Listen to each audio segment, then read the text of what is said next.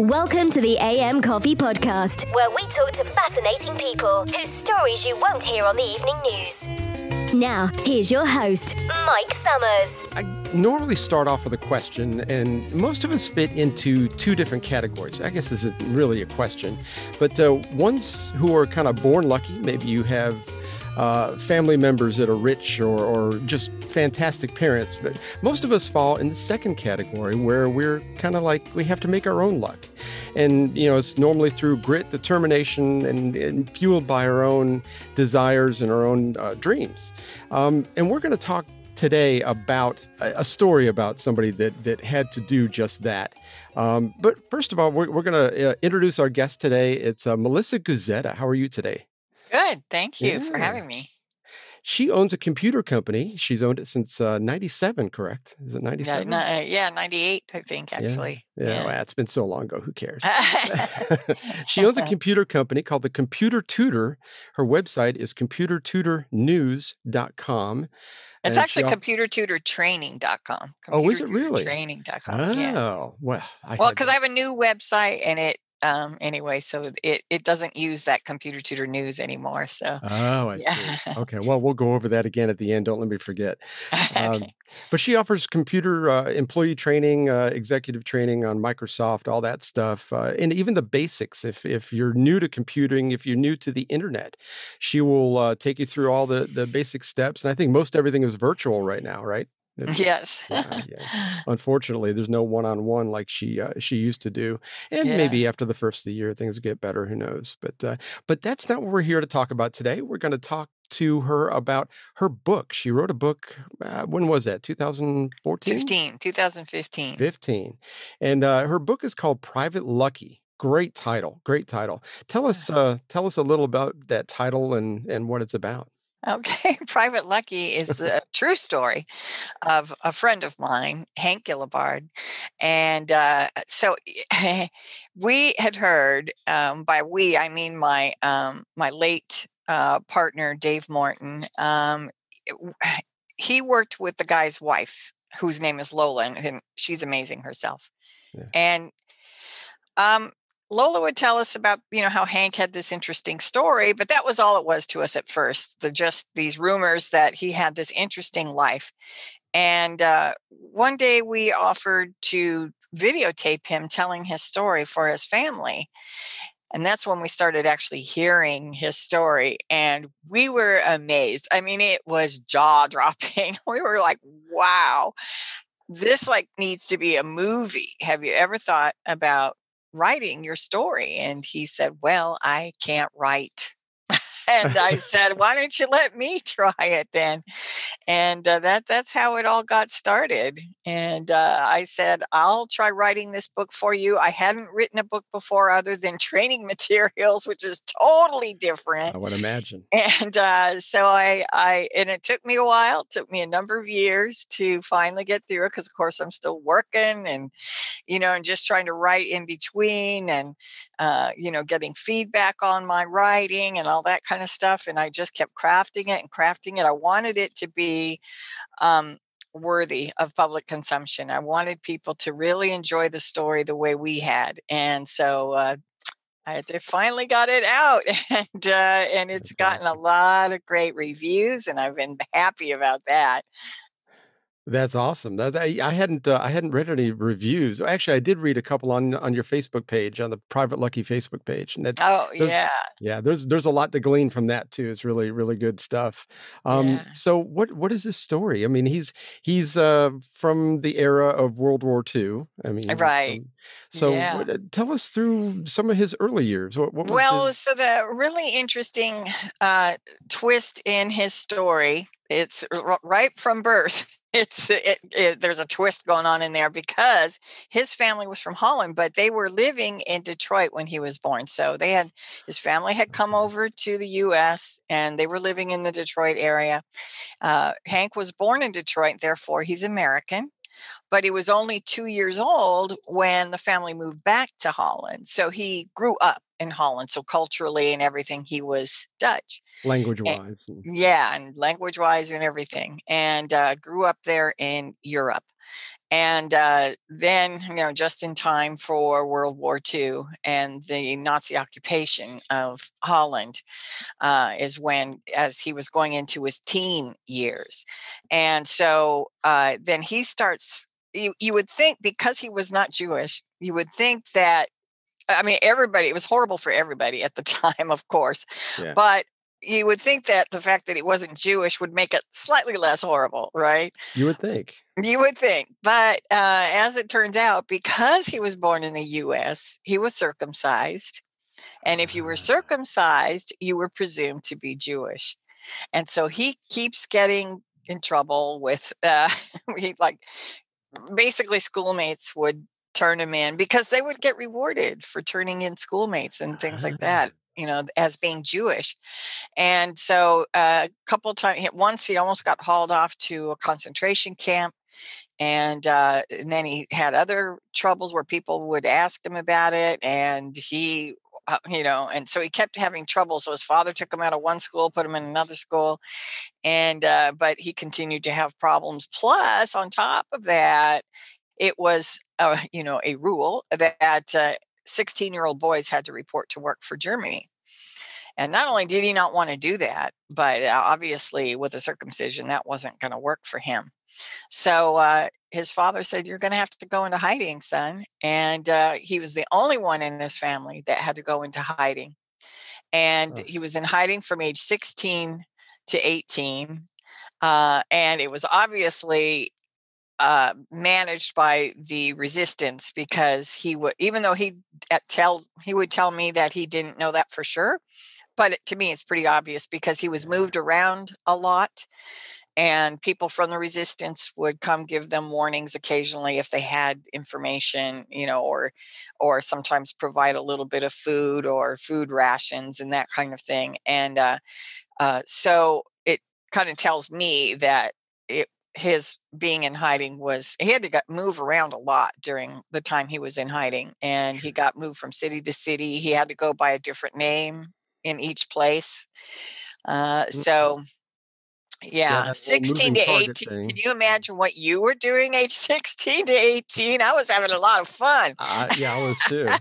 And I don't think other guys were checking to see whether I was circurcised either. That's kind of weird. I know, it's very weird. And they checked. Yeah, that's just so weird. Yeah, and the time that he nearly got hauled off he actually did get hauled off, but he only got as far as this area where they were detained, and they were going to be put on a train to go to a concentration camp when he got rescued from a family friend.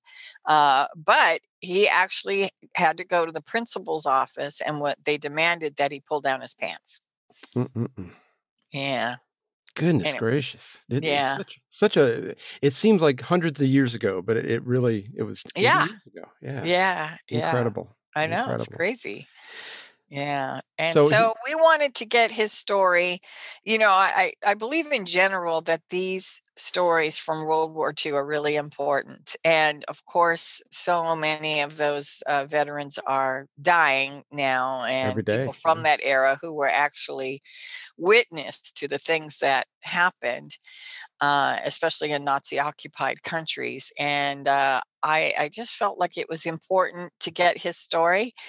And then the other thing about this story, though, that also makes it unique is that it's not just a World War II story. That's like just the first third of the book, because the rest of it are his crazy adventures of trying to become a pilot. Because he's like one of these people from the time he was a little kid, he knew what he wanted to do. He wanted to become a pilot, and there was just nothing that was going to stop him from becoming a pilot. But all this stuff kept getting in the way, like having to hide from Nazis and so on. And his education got interrupted as well as part of that, right? Because he had to leave school to go into hiding. And so he never got a real diploma. He ended up getting a diploma, but it wasn't really a real one. Sort of a real one, but not really. This is part of making your own luck here, right? Right. Yeah. And that kind of thing. So, so then I mean, and obviously he survives the war and comes back from hiding. And there's a lot of great stories in there on how he got a diploma, and some just like a lot of stories about what he experienced being in hiding. And then there's a story that there's a story about a teacher of his that he had a contentious relationship with. That is just so. That's like the story that when I read it, still I cry when I read it. Oh no. It's and he cried when I read it to him. Yeah, it was an amazing story about him helping out this teacher. But anyway, he survives the war and all, and ends up his father gets him into the American Army right after the war ends. So in that way, he was lucky, Oh, there you go. right? To Yeah. have been in the army during the war would have been probably kind of deadly. Sure, sure. And right after the war, like 1945 wasn't even over with yet when he was in the army. Yeah. So the war ended in May 1945, at least for Holland. Yeah. And he was, by December, he was in the army. So he's still considered a World War II veteran. So I think, Oh, because it was still going on in the Pacific. yeah, Yeah, I yes. get it. I get it. And Yeah. so he served in the American zone in Germany. So again, he's not in the US. He's in the American Army, but he's in Germany. And so but he can speak German. And so actually some of the guys really appreciated that because then he could talk with the girls and that kind of thing. So, Now and he was so in the American Army, but he didn't speak English. Is that and correct? he didn't speak English, Oh right? my And so this gosh. causes a lot of funny, and it becomes hilarious because he just keeps like right off the bat when he arrives at boot camp. There's this who's on first kind of exchange almost with the drill sergeant, and and it's because his father had sort of drilled into Hank how to say his name to to somebody and spell it out, and he kept Mm-mm. trying to do that, and there was this misunderstanding with this sergeant, and it just goes back and forth, and it's so funny. Yeah, it's hilarious. Well, it's obviously a charmed life so far, even up to that point. Like you said, he joins us right at the end of all the stuff going on in Europe. So yeah, Right. wow, And that's but he's really frustrated because his hope was that he was going to learn how to fly once he went into the army. And now the Dutch army had called him, and he was oh, fine with that because again, he wanted to fly. So he thought, great, the Dutch army will teach me to fly. But now Holland was still involved in a conflict with Indonesia, right? They had like colonies in the Indonesian area I was not theater. aware of that. Yeah. Yeah, and so there was he would have probably had to serve there, and his father had dreams of going back to the U.S. someday. So he really wanted to nurture that U.S. citizenship that he had in his household, Sure. and so he said, "No, no, no, son, you're not going to the Dutch army. We're going to get you in the American army." So he took him down there, and as a matter of fact, even to take the test to get into the army, he had to take a test. Well, he didn't speak English, so he was having trouble with that. He could do the math portion, so he did the math portion without any problem. Tried to turn that in, and the guy said, "You didn't answer all the rest of the questions." And so they had to find somebody in there who could speak either Dutch or Flemish or German because he could speak all three of those Oh my languages. gosh. They found someone who spoke Flemish. And so that lady helped interpret the questions. And then, boom, he was in the army. Yeah. Oh So, my gosh. yeah. So he was enlisted at that point, and I think you have to be an officer. At least back when I was in, you had to be an officer in order to fly. How did that work? Well, unfortunately, they stopped pilot training as soon as the war was over. Of course. Right. So he was frustrated once again. And I mean, so mad that he almost went AWOL. He was just like ready to walk off base and said, I want to become a pilot. And especially because after boot camp, that was when he was hoping he would get assigned to an air base. And so he got through boot camp okay. And it was after that when they put out the assignments, and they tried to assign him to a guard group, and having nothing to do with flying. Oh. And he got very angry and he tried to storm off. And so he ended up getting thrown in the brig for that. And this lieutenant, who apparently you could tell lieutenant kind of thought highly of him, but still had to act like a lieutenant. Sure. And he was like, Hank, what are you doing? This is ridiculous. And Hank just said, I was told I was going to be able to fly. And that was when they broke the news to him that we don't do pilot training anymore. The war is over.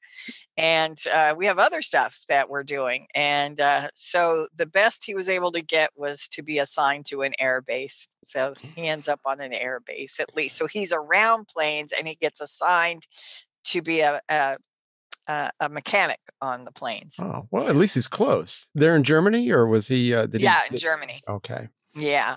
So he still hasn't been to the U.S. at that point, right? He's still there in Europe. And he doesn't go to the U.S. until after 3 years of Army service. And did he get out? And that's when he went to the US? That was when he went to the U.S. for the first time as an adult. Yeah. Now, he ended up was it New York City to begin with? Yes. So he had an Army buddy, Ira, who had told him, if you ever come to the U.S. and you come to New York, please look me up. But people just say that. They don't really mean that. Right. Right. I think he really did. They were really good buddies. Yeah. And so he did. He looked them up, and that was the first place that he had to stay when he was in New York. And he started helping out. Ira's family had a kosher food business, and they would deliver food to, I think, like kosher restaurants and stuff. And so he would deliver food for them and that kind of thing. And so that at that point, and then his first job is so funny because he had Ira's uncle or cousin or something came over one day wearing this tie that was hand painted. And Hank just thought it was, and apparently there was the sort of a thing back then for these hand painted ties. They were sort of a big thing, I guess. And he thought the tie was beautiful. And Hank thought, hey, I could do these hand painted ties. He had a little bit of an artistic flair too. He could do. What couldn't he do? That's what I'm right. Oh, I have a list. I have his resume of all these things that he did. It's crazy. And it's so different, everything. And anyway, he set about trying to paint Vargas girls on these ties. Now, Vargas girls were sort of like pinup girls. Oh, I see. And so in particular from this artist whose last name was Vargas. Okay. And he developed a technique for doing it where it was sort of pre-drawn on there with a very light powder that people couldn't see because he did it ahead of time. And then the tie store that hired him wanted to do the tie painting in the window of the store wearing a beret and having a little Van Dyke kind of facial hair. So he was known as the European tie artist. Well, he ended up making a lot of good money at that. And so he was painting these ties and made some good money and was saving up to buy a car when one day he was doing the kosher food delivery and he was on a bus and saw an airplane for sale at the edge of an airport. And he jumps up and he tells the bus driver, stop, I want to get off here. And apparently they would do that back then. So he got off the bus at the airport, went and asked the guy about the plane, and he ends up buying the plane. He has no pilot's license.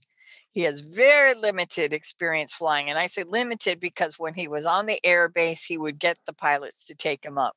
Oh, and so he went up as a passenger, and they would sometimes let him take the controls for a short time. And they would show him a few things. But that was it. That was all the training he had.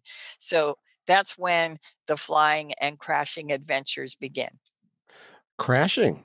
Oh, yes. Yes. He has several crashes. He has more than one crash. And one of them was just really, you could describe more as a hard landing. So his plane actually was still okay after that. But that was when, oh my God, that story is so hilarious. This So the one about Texas? it's the one No. through the barn. Oh, okay. Yeah. Yeah.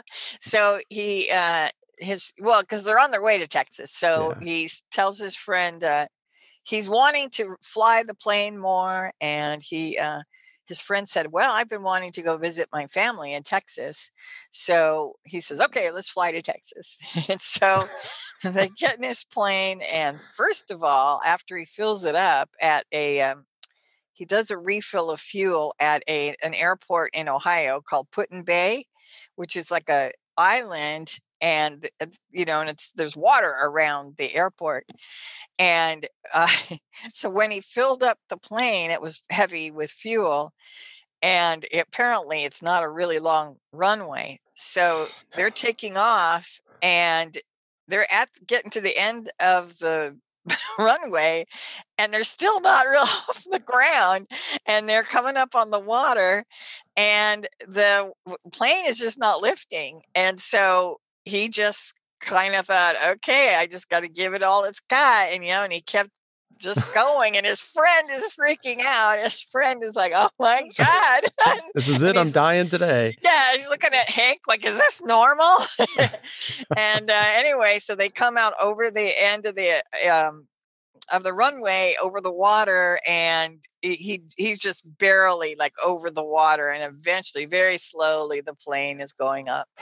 And that was when he figured out, that was one of the things about that plane, is that it was not a really powerful engine for how heavy the plane was. And so he kind of figured that out at that point. And at this point, he still doesn't have a license, correct? No, he doesn't have a license. And he's never really gotten formal training. So they continued to Texas, it's overcast, and he doesn't know how to deal with overcast. I mean, the way he navigated was road maps and looking at the streets down below.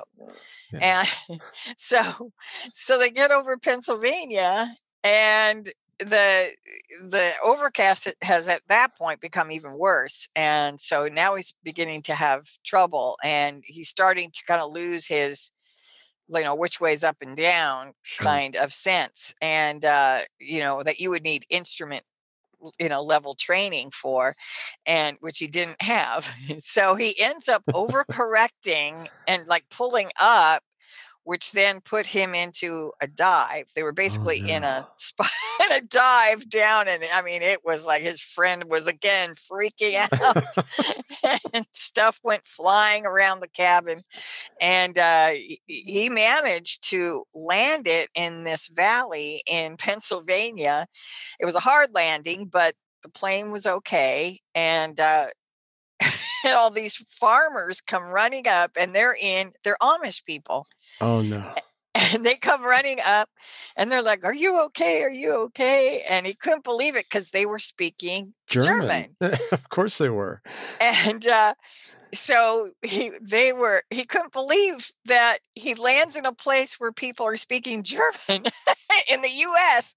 And he's like, I'm Dutch.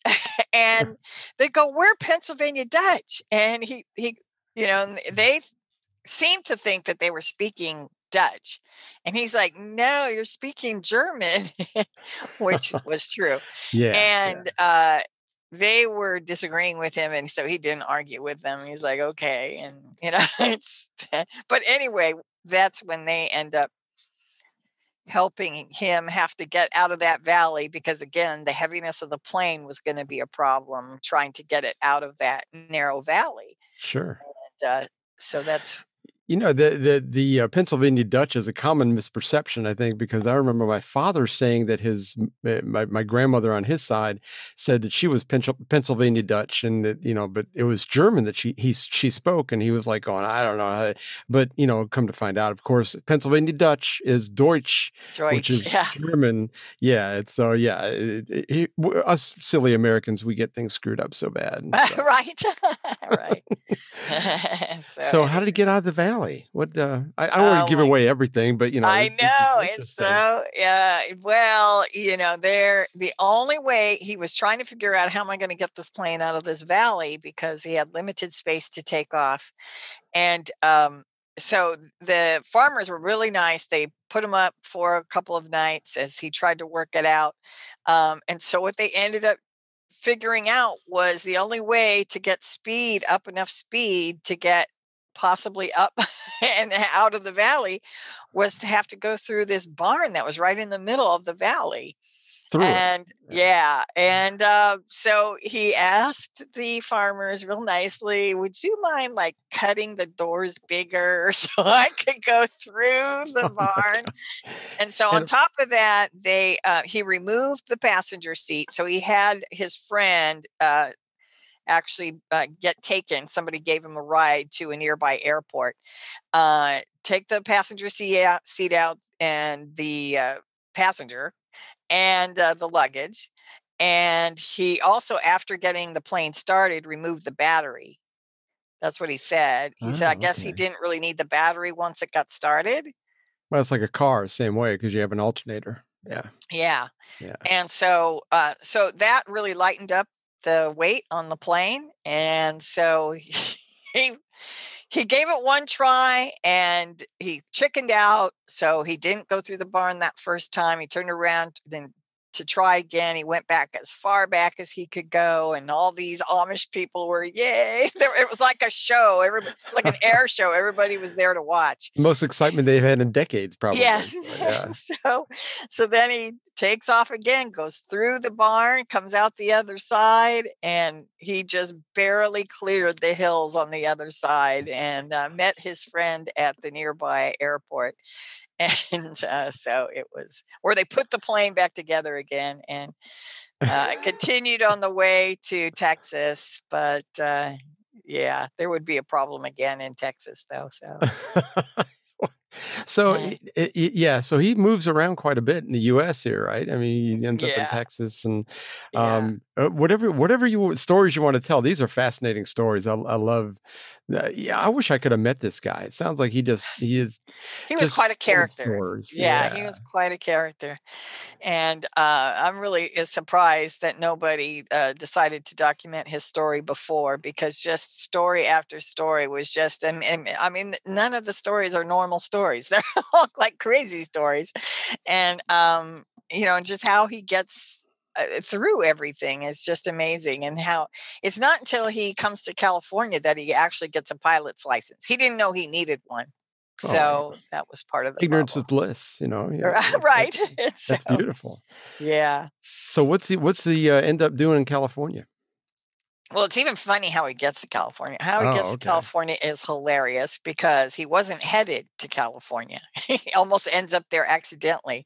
So he ends up crashing his plane in Texas, and but he was okay, and but his plane was not. So and he couldn't Yeah. afford to fix the plane. So he starts working in Texas, and it's Lubbock, Texas. Here is this European guy in Lubbock, Texas, which he thought was very, interesting. He's kind of again learning, through the army and through this traveling through the U.S. He's sort of learning to become American. That's the way I look at it. Is he's learning what America is about, and because he is an American, but he's Sure. not a practiced American, Well, right? And and the differences between people he knew in New York City and the people in Lubbock, Texas had to be yes, just opposite so sides of the different. spectrum. Yeah. Right. Yeah. And he talks about all the churches he saw on just about every corner, his first church of that, first church of that, Mhm. and that kind of thing. And how he was advised to go to a church, pick a church, go to the church, and that's how you meet girls.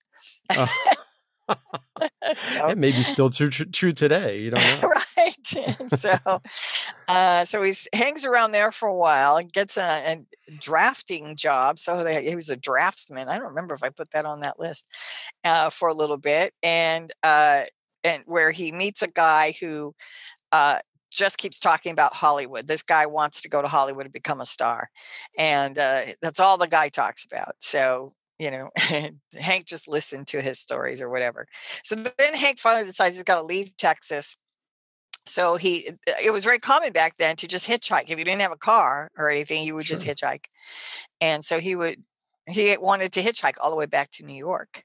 Well, he hitchhikes to as far as Amarillo. So I think that's where Route 66 goes through. It's up in the And, Panhandle, yeah. and he tries to hitchhike towards New York. Well, he's standing out there for hours trying to hitchhike, and nobody's picking him up. And, and the sun's beating down on him. He's getting sunburn. He's sweating. And across the street, going in the other direction, one guy after another is getting picked up just like that, going west. And he's watching this going like, what's so good about that side? Why can't I get a ride going in this direction? Well, let's go But see. he keeps trying a little longer. And then he finally gives up and he goes to hell. He goes, I just don't really have anything going on necessarily in New York. I'm going to try the other side. So he goes to the other side of the street, puts his thumb in the other direction. And in no time, within a few minutes, he gets picked up by a guy and Wow. he's on his way to California. So he's not with his friend that wants to go to Hollywood at all. Okay. No, but he ends up sleeping on the couch of the guy who wanted to go to Hollywood when he gets to California. Not really? right off the bat. He sleeps in a theater the first couple of nights because you could just like hang out in a movie theater overnight and sleep. Oh And my apparently gosh. a lot of guys did that. And so it wasn't until a little bit later on that I think he called his place where he had worked in Texas, and they told him, hey, I can't remember the guy's name right now. He's in Hollywood. You should look him up. So he eventually hooks up with the guy and sleeps on his couch. Oh my gosh. Yeah. He So just falls in it all the time. It's just he does. Yeah. And that's when he figures out that he can use the GI Bill to get his pilot's license. So he starts taking lessons at the Culver City Airport, which doesn't exist anymore, but at the time it was there. And so he's taking lessons with this guy, and the guy's like, hey, you do pretty well. It seems like you act like you have flown before. You've done this before, haven't you? Yeah. And Hank is like, yeah. It doesn't mention that he flew through. He took I'm off a World through War a II barn. veteran. Yeah. Yeah. So he finally gets his license. But that's not what he does for a living, though, is it? Or is that part of what he does? Well, he's as much as he can. So what he does at first is he needs more jobs to support being able to fly. And so he gets these odd jobs and stuff. Like, for example, he becomes a dance instructor. And he used his really not exactly real diploma from high school, which is in Dutch. And he shows that at Fred Murray Dance Studio and tells them it says superior dancing knowledge or something like that. Hey, if they can't read it, just read it for them. Right. And so he gets a job teaching the jitterbug at Arthur Murray.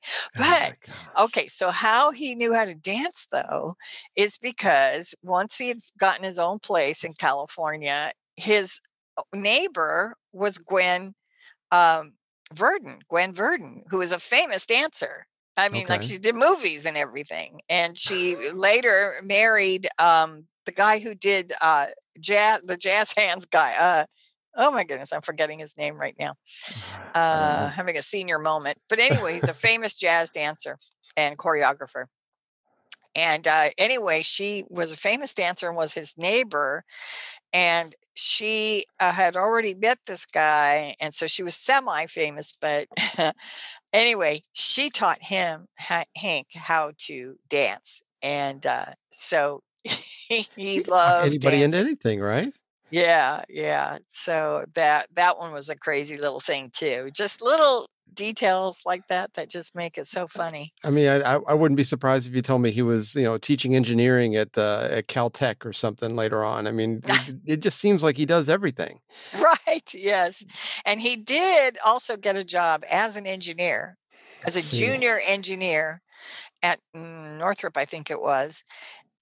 even though he was not an engineer. So he was kind of being a little con man there. But so what he would do is, because he didn't really know how to be an engineer, uh, he thought he could do it. But I guess what he would end up doing is he found some spot in a was it a C-3? There was some plane they were building there at the time that he found a little crevice in that he could go to sleep during the day. And they had no idea. No, and he kept getting away with that and being paid as a junior engineer until one day he was walking down the hall to get to the restroom, and a real engineer asked him to calculate something for him, and he was not successful. And he got taken straight to the personnel department to be escorted out. But he was collecting a paycheck and everything. That's fantastic. Yes.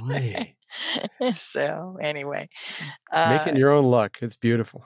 Yeah. And I know that makes it sound like he's this con man. Some people don't like that, but think about what he went through when he was in hiding. I mean, you basically have to become a con man when you're going through that Nazi occupation. You're in hiding. You have to lie. You don't even use your real name. And it's like that was, and even before he went into hiding, there was a lot of underhanded things you had to do, just dealing with the Nazi occupation. And so I kind of look at it as that. That was just what he learned, and how he learned to live. And none of what he did as any kind of con or anything like that was really dangerous. None of it really was, like the dancing thing. I mean, who's going to get hurt by that? He's not hurting anybody. Yeah, exactly. No, he's not hurting anybody. But growing up in his era, and then the things that he grew up seeing and everything, you had to be quick on your feet, or you had to learn to be.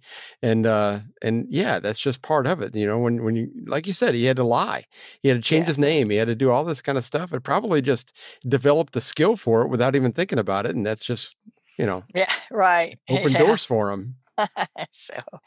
So anyway, there's a lot of great stories in it. I mean, I know some people will say, "Oh, you've told the whole story." No, I'm telling you, there are a lot of great stories in there that are very entertaining, very funny. So even though the World War II part, there are many parts that are not funny at all for World War II. Yeah. But in there's a lot of great funny gems as well. So in that regard, it's not one of those World War II depressing books. It has a good outcome, and it's got some amusing stories in it, and it tells the truth as a witness to the things that went on in Nazi occupied country. Yeah. And he did find the love of his life after a while too out there in California, did he not? Yes. So in yet another one of his crashes, so he now that makes it sound like he's not a good pilot. But remember, the previous two crashes were that was before he was licensed, right? So and he continued to practice. But he eventually, from California, some people he had met in Texas came out to visit California, and they asked him to be their chauffeur. They were wealthy. And so he was their chauffeur to show them around California and such. And they brought their daughter, and they ended up getting engaged. So Hank has to move back to Texas. Now, this, though, is not who he ends up marrying. So when he's in Texas, back at Texas, one of the things he becomes is a theater owner, but that's something else. But he's still fixated on flying.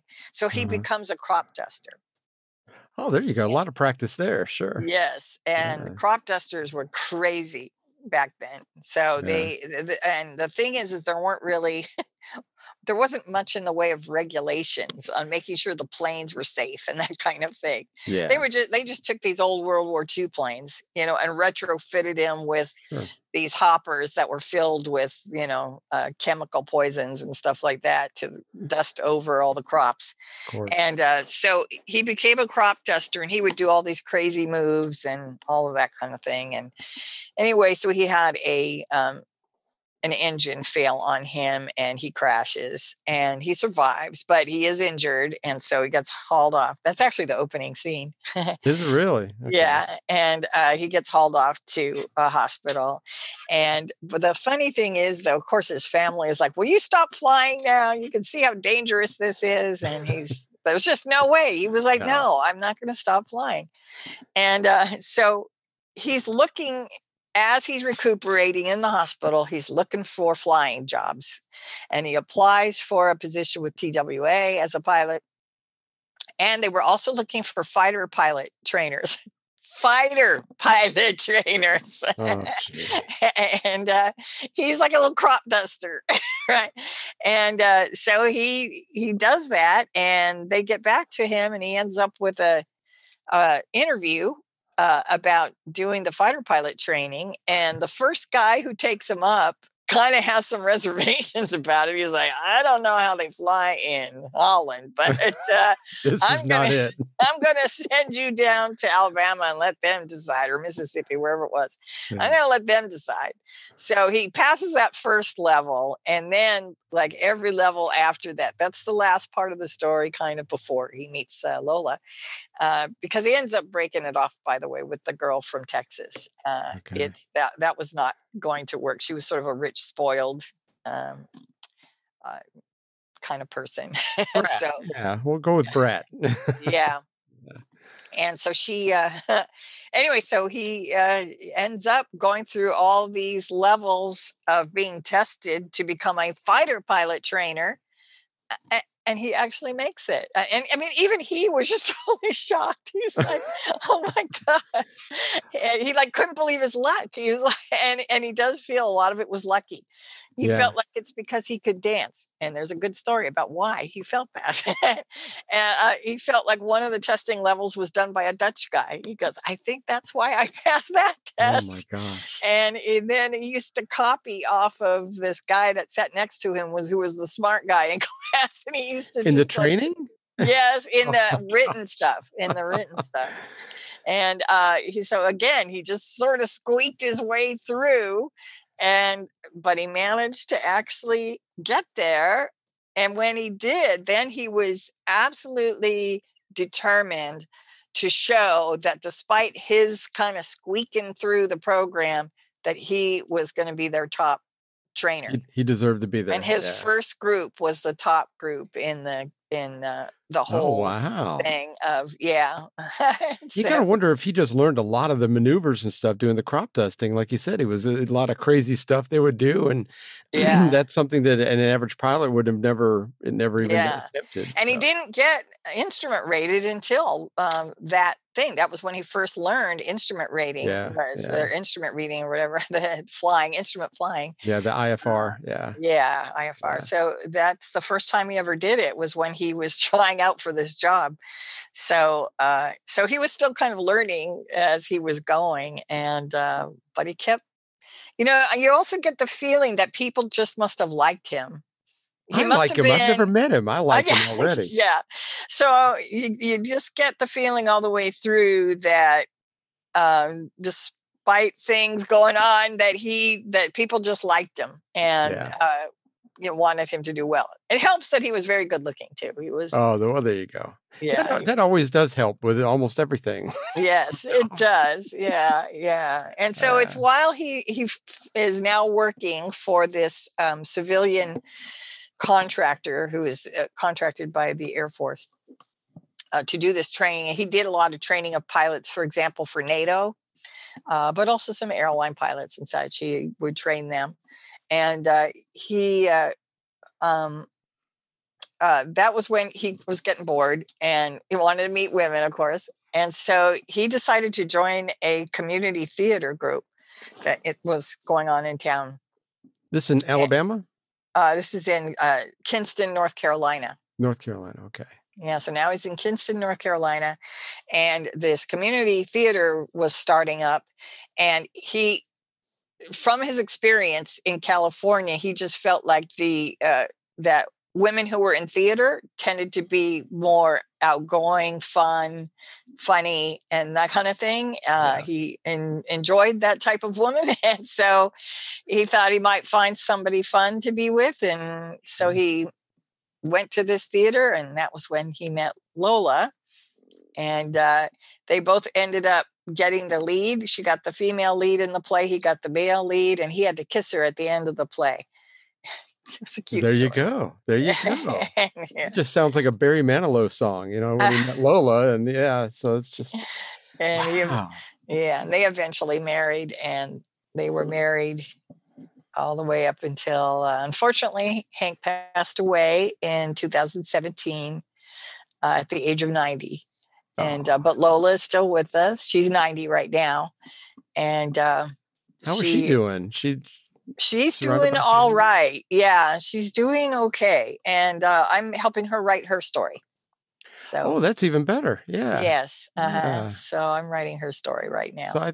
So what are the I had so many questions in my head as you were going. So what is her story? Is she from somewhere else too, or she's from North Carolina? Oh, okay. Yeah. So she grew up there. And so she, the main thing about her story is, well, later in life she became a humorist, and she did a lot of professional speaking and that kind of thing. And she was very funny.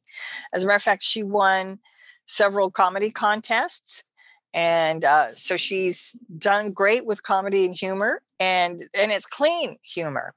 And so that's challenging to be really funny with clean humor. And in 2020, you don't see that very often. So no, And imagine her. And the opening scene with her is her in a comedy contest. So she's in a comedy contest with all these because usually the other people in a comedy contest are usually young people, right? There. And young guys and stuff like that who leap up to the stage in a single bound. And she's got a limp, and she walks up there a little bit slowly. But, she still kills. And she won that contest. And that was in Hollywood. That was in Burbank, actually. So how long ago was this? When was that? That was she was in her 80s then. So it was probably about 7 years ago or something like that. Can you imagine, though? Goodness gracious. Yeah. Being that age and go out there and say, sit down, Sonny, I'm going to tell you a joke. I think that's just awesome. Yeah. And so she's really good. And yet she started out life challenged because she was born prematurely. And she was only 2.5 pounds when she was born. And then within the first few days lost a pound. So she got down to 1.5 pounds. And basically the doctors told her parents that, she wouldn't live but more than a few weeks. And even if she did live, she would probably be severely disabled and would have to be taken care of in an institution or something. Yeah. She proved them wrong. And you got to think about what year that was. I mean, because they did not have incubators back then. Well, they had them. They did exist, but not the hospital she was in. So in North Carolina, they didn't have them. And so they just took their little tiny baby home and they set up a drawer. So the first line of the second chapter is, I started life in a dresser drawer. So they set up a drawer with blankets in it and put her in there with heaters in a closet. And they just kept an eye on her and took care of her. That's incredible. And she ended up with a very weak, almost like a cerebral palsy kind of thing. So she was very weak on her left side, and she had to have lots of surgeries to correct her foot and that kind of thing. But she still, through her life, ended up having a limp most of her life. But I mean, her mother just made sure she got physical therapy constantly and just told her all the time, you can do whatever you want. And she did. I mean, she rode bicycles. She did swimming, which she could do swimming pretty well and that kind of thing. But she did have a perceptible limp. And she just sounds like the kind of person, just like Hank, that you're not going to be dissuaded no matter what. I've got a goal, or I've got I've got a life to live here, get out of my Yeah. way. Yeah, right. And so she had a nice little life. She had great parents, and so that was very nice. And sounds like Kinston, North Carolina, was a nice little town to grow up in. I It used was to live very. there, but I'm not sure where that is. I don't recognize that town. I used to live in North Oh, Carolina, but yeah, I I don't. know it's not too far from Charlotte, I think. Oh, that may be. Yeah, I was in Eastern North Carolina, so Oh, we're near okay. Fayetteville. So Yeah. interesting. Yeah. Yeah. Specifically, she was from, she grew up as a kid in Rocky Mount. Do you Oh, know? yeah, I know where Rocky Mount is. Sure. Kinston is where she met Hank, but she grew up in Rocky Mount. Yeah, I think that's just north of where I was. So Oh, yeah, okay. yeah, Yeah. very interesting. So when is that book going to be done? I don't know. You just I'm start. still in kind of the early stages. Yeah, I only Yeah. have like about, I don't know, 50 pages or something like that so far. Gosh, it's writing a book is just got to be daunting if you've never done it before. I mean, I know Yeah. you've done one now, but still, it just seems like climbing Mount Everest in a pair of flip flops. I mean, It like it is. is. It really is. I'm just Yeah, surprised that there are so many millions of books out there. It's like, oh, that many people went through all this writing I a book. know. It's amazing. My wife has wrote 2 children's books, and just that alone, I mean, they're only like 18 pages long, but Mm. still, it was like there was a lot of back and forth with publishers and artists, and I mean, just all kinds of stuff. So yeah, I just can't even imagine writing a book that would be for adult consumption that you would have to, kind of go through people like Lynette, our previous guest, and she does all that copy editing and all that stuff, and that would be. Yeah. Yeah. Yeah. Yeah, there's a lot more to it than just sitting down at a computer and typing everything up and sending it off and having it done. So, Yeah. And yeah. it's amazing uh, how many times, for example, in Private Lucky, I had to read through it to make sure there were no errors, and I had 3 editors. So I paid one to do the whole book. I paid Lynette to do a portion of a rewrite because I rewrote a big portion of the book at some point, and so I felt like it needed to be re-edited. So I had her do that, and then the book designer, they did an edit pass through it, and all of that, there still was an error somewhere in it. There's at least 2 errors Is it that really? later came out. Yeah, and they're just the kind that it's real easy to just read right over it and Yeah. not catch it. So it is amazing how hard that can be. And those were professional editors, and yeah, Yeah, I would imagine once you write it and look over it, it would be very easy because you know the story. It would be yeah, super easy for you yourself to just gloss over it, because you right, know what it's supposed to say. But yeah. yeah, yeah. Wow. Wow. And it's the Well, kind of thing that a spell check doesn't catch. It's yeah. Yeah, 'cause grammatical or whatever, or just, sometimes you put a word in front of, they have like memes I've seen where it's like, they'll put 2 thes in a sentence and, go back and read it. And then you go through, it's like, holy cow, I didn't see that the first time. So yeah, yeah, yeah. it's So incredible. yeah.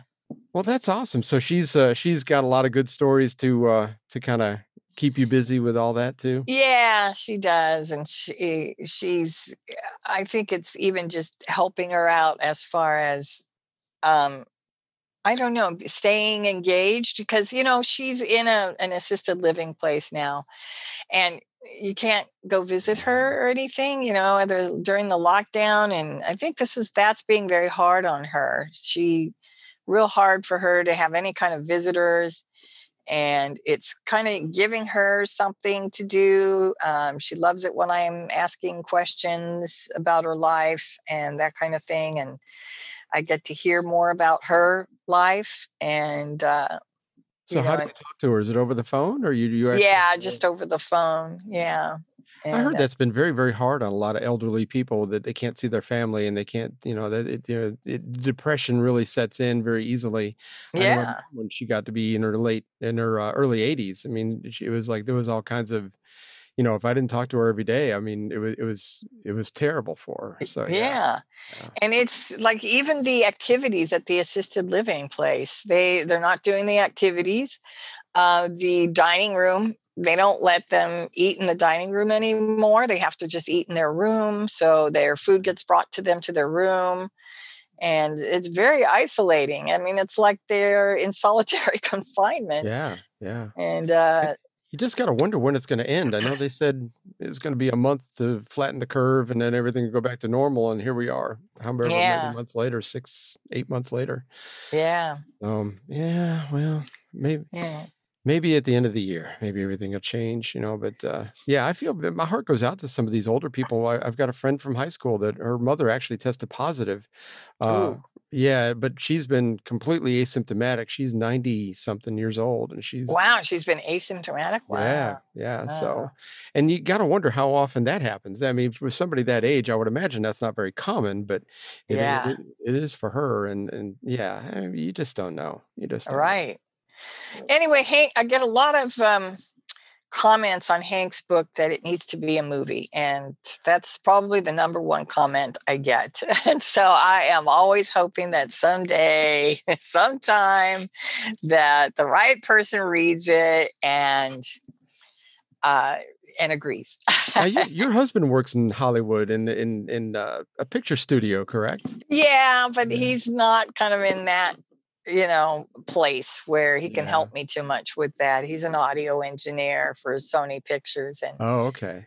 yeah, and it's I mean, I have actually talked to I did talk to some higher level person at Sony, and they said you need to have an agent I who see. is managing the story. And so I don't have an agent, at least not yet. And so we'll see. And maybe if the right agent comes across it, maybe they'll do it for free and just to see it happen, Yeah, get their residuals on the back end of it. So yeah, I yeah. see on your website you have a place where they can answer a survey about should it be a movie. Right. So yeah, so go to privatelucky.com and there's a place down there, but right towards the first third of the website, and it says answer our survey about being Private Lucky being made into a movie. Yeah, I think it'd be I mean, I've seen a lot worse movies. I've seen movies with terrible storylines, and this is a Yes. fantastic storyline, so I don't see why it wouldn't. Yes. I think it would do well. It's one of those that would be challenging because it's a sort of a long life thing, starting from when he's of a young teenager, like 13 or so, and Yeah. and then going till when he gets married and everything. So there's so many great stories in there. It just is so entertaining that, I mean, that's why people just say this has to be a movie. I wonder When they look at the choice of movies that are out there these days, it's like this is really a great story, and it was real. It was a true story. Yeah, yeah. I'm just thinking they could have it like Martin Sheen sitting in a recliner chair, and he's telling these stories, and then all of a sudden everything pans back, and they show the younger Hank, and then the 20-ish Hank, and then as things, and then you just kind of like hit all these story parts, just like he's being interviewed or something. Right? Yeah. Yeah. Sounds like And, Martin Sheen would be good. He's got the hair and he's got everything, from the. yeah. I really would like Tom Hanks to see this, Oh, there and you go. yeah, I think that would be good. And Because he's aged very well like that too. I think that he would be a perfect yeah, role for something like that. Absolutely. yeah. We And got by to the way, the get him out book's of Greece. available also as an audiobook now too. So we finally got the audiobook done. And the audiobook is available on Audible, Chirp Books.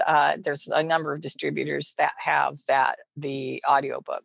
Yeah, just search for Private Lucky, and you can get the book on Amazon and other smaller Printed books. book you can get on Amazon, and through bookstores. You should be able to order it. It may not be on the shelf, but you can order it because it's available through Ingram Spark, which a lot of bookstores use to purchase books and that kind of thing. So, now they can order it off your website also? yeah, through the website. Yeah. Okay. Mm-hmm. Cool. Privatelucky.com, right? Privatelucky.com. So yeah, definitely check this book out. I mean, it's such a fantastic story, and actually, I bought a copy from Melissa the last time we talked on a previous podcast, and I've gotten through part of it, and life has just been just crazy. So yeah, But yeah, but it is riveting. Once you start, you don't want to put it down. But I forced myself to put it down because we had stuff going on. But yeah, Yeah. there's a lot to unwrap. I mean, it sounds like she gave away the farm here, but she's, like she had said, she's just scratching the surface of a lot of these stories and some of these stories. Even from what our previous podcast covered, we didn't even cover a lot of that. So yeah, Let me talk about the name of the book. So people ask me, how did it come to be named that? So first of all, lucky, right? So obvious from some of these stories that he was lucky.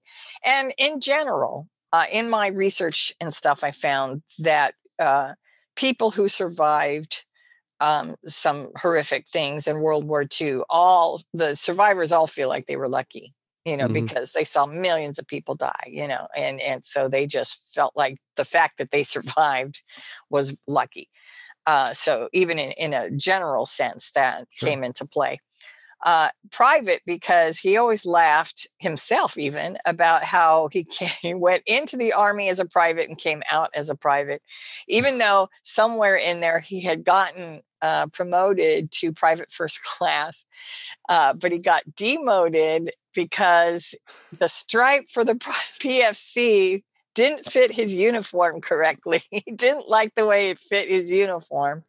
It was messing something up in his mind to try and put that extra stripe on there. Yeah, so he never put it on. So, yeah. And so then he got called out on it. Like, why aren't you wearing your PFC stripe? And he says, well, it doesn't fit right. It doesn't look, and he's trying to point it out to the guy. And the guy is like unbelieving. He's just like, you are kidding me. And he goes, okay, you're a private again. You won't wear the PFC stripe. You're a private again. So he leaves the Army as a private. Oh my gosh. Oh my gosh. So he was kind of fussy about the way he looked even as he got older. Yeah, his mom had been fussy about their appearance as they grew up and was always fussing with how they looked, and they had to be clean and everything had to be. And so he kind of grew up actually kind of being that way. He was always fussy about the way he looked. And as a matter of fact, I mean, it's funny, in the Army, he was kind of vain. He liked the American Army uniforms a lot, but the privates uniforms where they were kind of just blah, they were okay, but they were a little bit blah, a little bit baggy, and so he loved the officers' uniforms. So what he would do is go get the fabric from an officer's uniform, but in the same color as the private's uniform, and he would have a tailor custom make a uniform for him and fit to his body exactly. And so, there he'd be lined up with all the other men, and he's obviously all, much more spiffy than all the other guys. And they would ask, Gilibert, you're looking sharp. Where'd you get that uniform? And he'd be like, standard issue, sir. That had to be expensive on a private salary back then. I mean, I can't even imagine. Yeah, because he actually made a lot of money in the black market after the war, actually. And so him and his buddies, Ira, remember, they got this little black market thing going where they were actually making some pretty good money pushing cigarettes and things like that, because they would, they would collect the cigarettes from the guys who didn't want the cigarettes. And they would sell them, because the cigarettes were in short supply. And so they would sell the cigarettes, and they actually made some pretty good money. And he ended up being the only one on the base with a car. He had a car. He's a private with a car, and even officers didn't have a car. And he turned down a promotion because it didn't look good on his uniform. Yeah. So, and they would even give him a hard time about that, because I mean, how could he have a car? Like, they just thought for sure it was illegal. And, but he would prove that, and the book explains how he kind of went through all those steps to legally have a car. And so oh my gosh, it's funny. Another one of the many funny stories. So he knows how to get around the system. Yeah, he's very good with that. yeah. So you got to buy this book. It's Private Lucky. Go to the website privatelucky.com. Go to Amazon. Go to Audible for the audiobook. It's a fantastic story. This is a guy that I would love to have dinner with, and maybe one day. Maybe one day when we all get together again. But my guest today has been Melissa Guzzetta. She is the owner of the Computer Tutor, and you said, what was the website for that again? www.computertutortraining.com. So if you need to brush up on your computer training, who could not use some kind of brushing up, and she does cover all the Microsoft stuff. Excel stuff, Word, PowerPoint, Outlook. Excel just makes my brain I just can't. I can do just about everything else, but for some reason Excel is just beyond me. So, Melissa, thank you very much for being on. This has been fantastic. I thank you for coming on. And when this turns into a movie, I'm confident that it will. I need you to come back. Okay. All right. And when Lola's book comes out, please let me know too. All right, I will. You've got my email, and I would love to hear more about that. So. Okay, great. Thanks. Right. I appreciate you having me on the show. Thanks. And good luck with your podcast. Yeah. Thank you. Have a great day. All right, you too. Thank you for listening to AM Coffee. Available everywhere you get your podcasts. For more information and archive shows, the website is amcoffee.us. If you'd like to email us, it's amcoffeepodcast@gmail.com. See you next week.